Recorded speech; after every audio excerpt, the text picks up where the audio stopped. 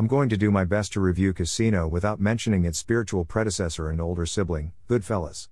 This classic from 1995 is a ripe old age but has it stood the test of time? Goodfellas is. Jokes. Casino has been described as an epic crime drama, but I'd go as far to call it an alternate reality sequel to Goodfellas.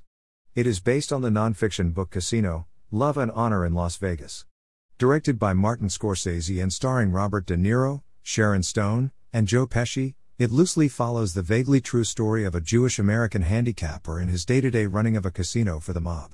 If Goodfellas is the quintessential mafia movie, then Casino is the echo of that. The film pushes the romance and glamour of Las Vegas, and to a certain extent, a sullied version of the great American dream. The theme of opportunity is prevalent throughout, especially in scenes regarding Nicky Santora, Joe Pesci, who constantly alludes to carving out his slice of the Vegas pie. In that sense, the filmmakers do parallel this nicely to the old Wild West.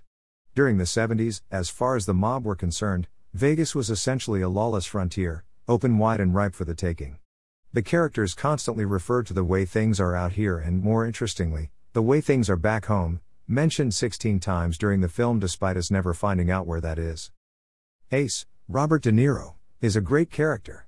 He is multi-layered, a loving father and a devoted husband. Ace is a professional when it comes to gambling and always plays the odds. He is fastidious and detail-orientated, which makes his choice of the volatile Ginger as a wife really fascinating. Very much a trophy to be won. She is not his usual sure thing.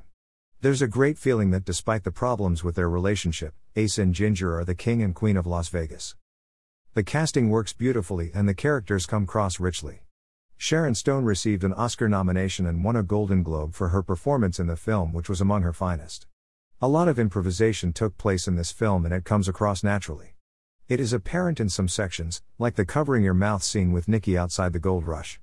This may or may not have contributed to the use of the word fuck, which is used 422 times during the film. Ace's mannerisms and ego are addressed throughout the film, and given that his work ethic is so admirable, it makes Nicky's scoffing so much more entertaining. This is arguably the most stylish mafia film ever made. There's a solid soul and rock and roll soundtrack to this flick. Much of the musical cues are invasive but work to abrupt effect, becoming part of the action.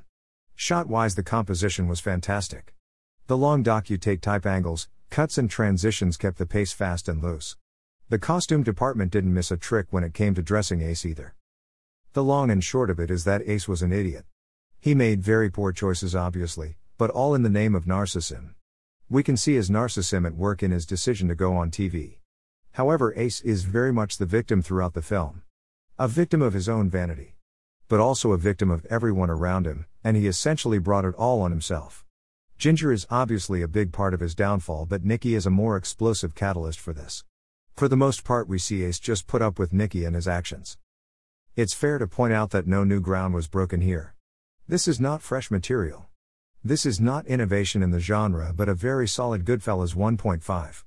I am, still to this day, somewhat bothered by the blatant dummy in the car right before the explosion in the opening scene. It sticks out like a painfully throbbing sore thumb. But maybe narratively that was the point? That aside, this film is great and not at all a heavy watch.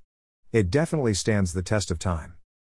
I'll leave you with a clip of Siskel and Ebert famously clashing over it. http://www.crazydiscussed.wordpress.com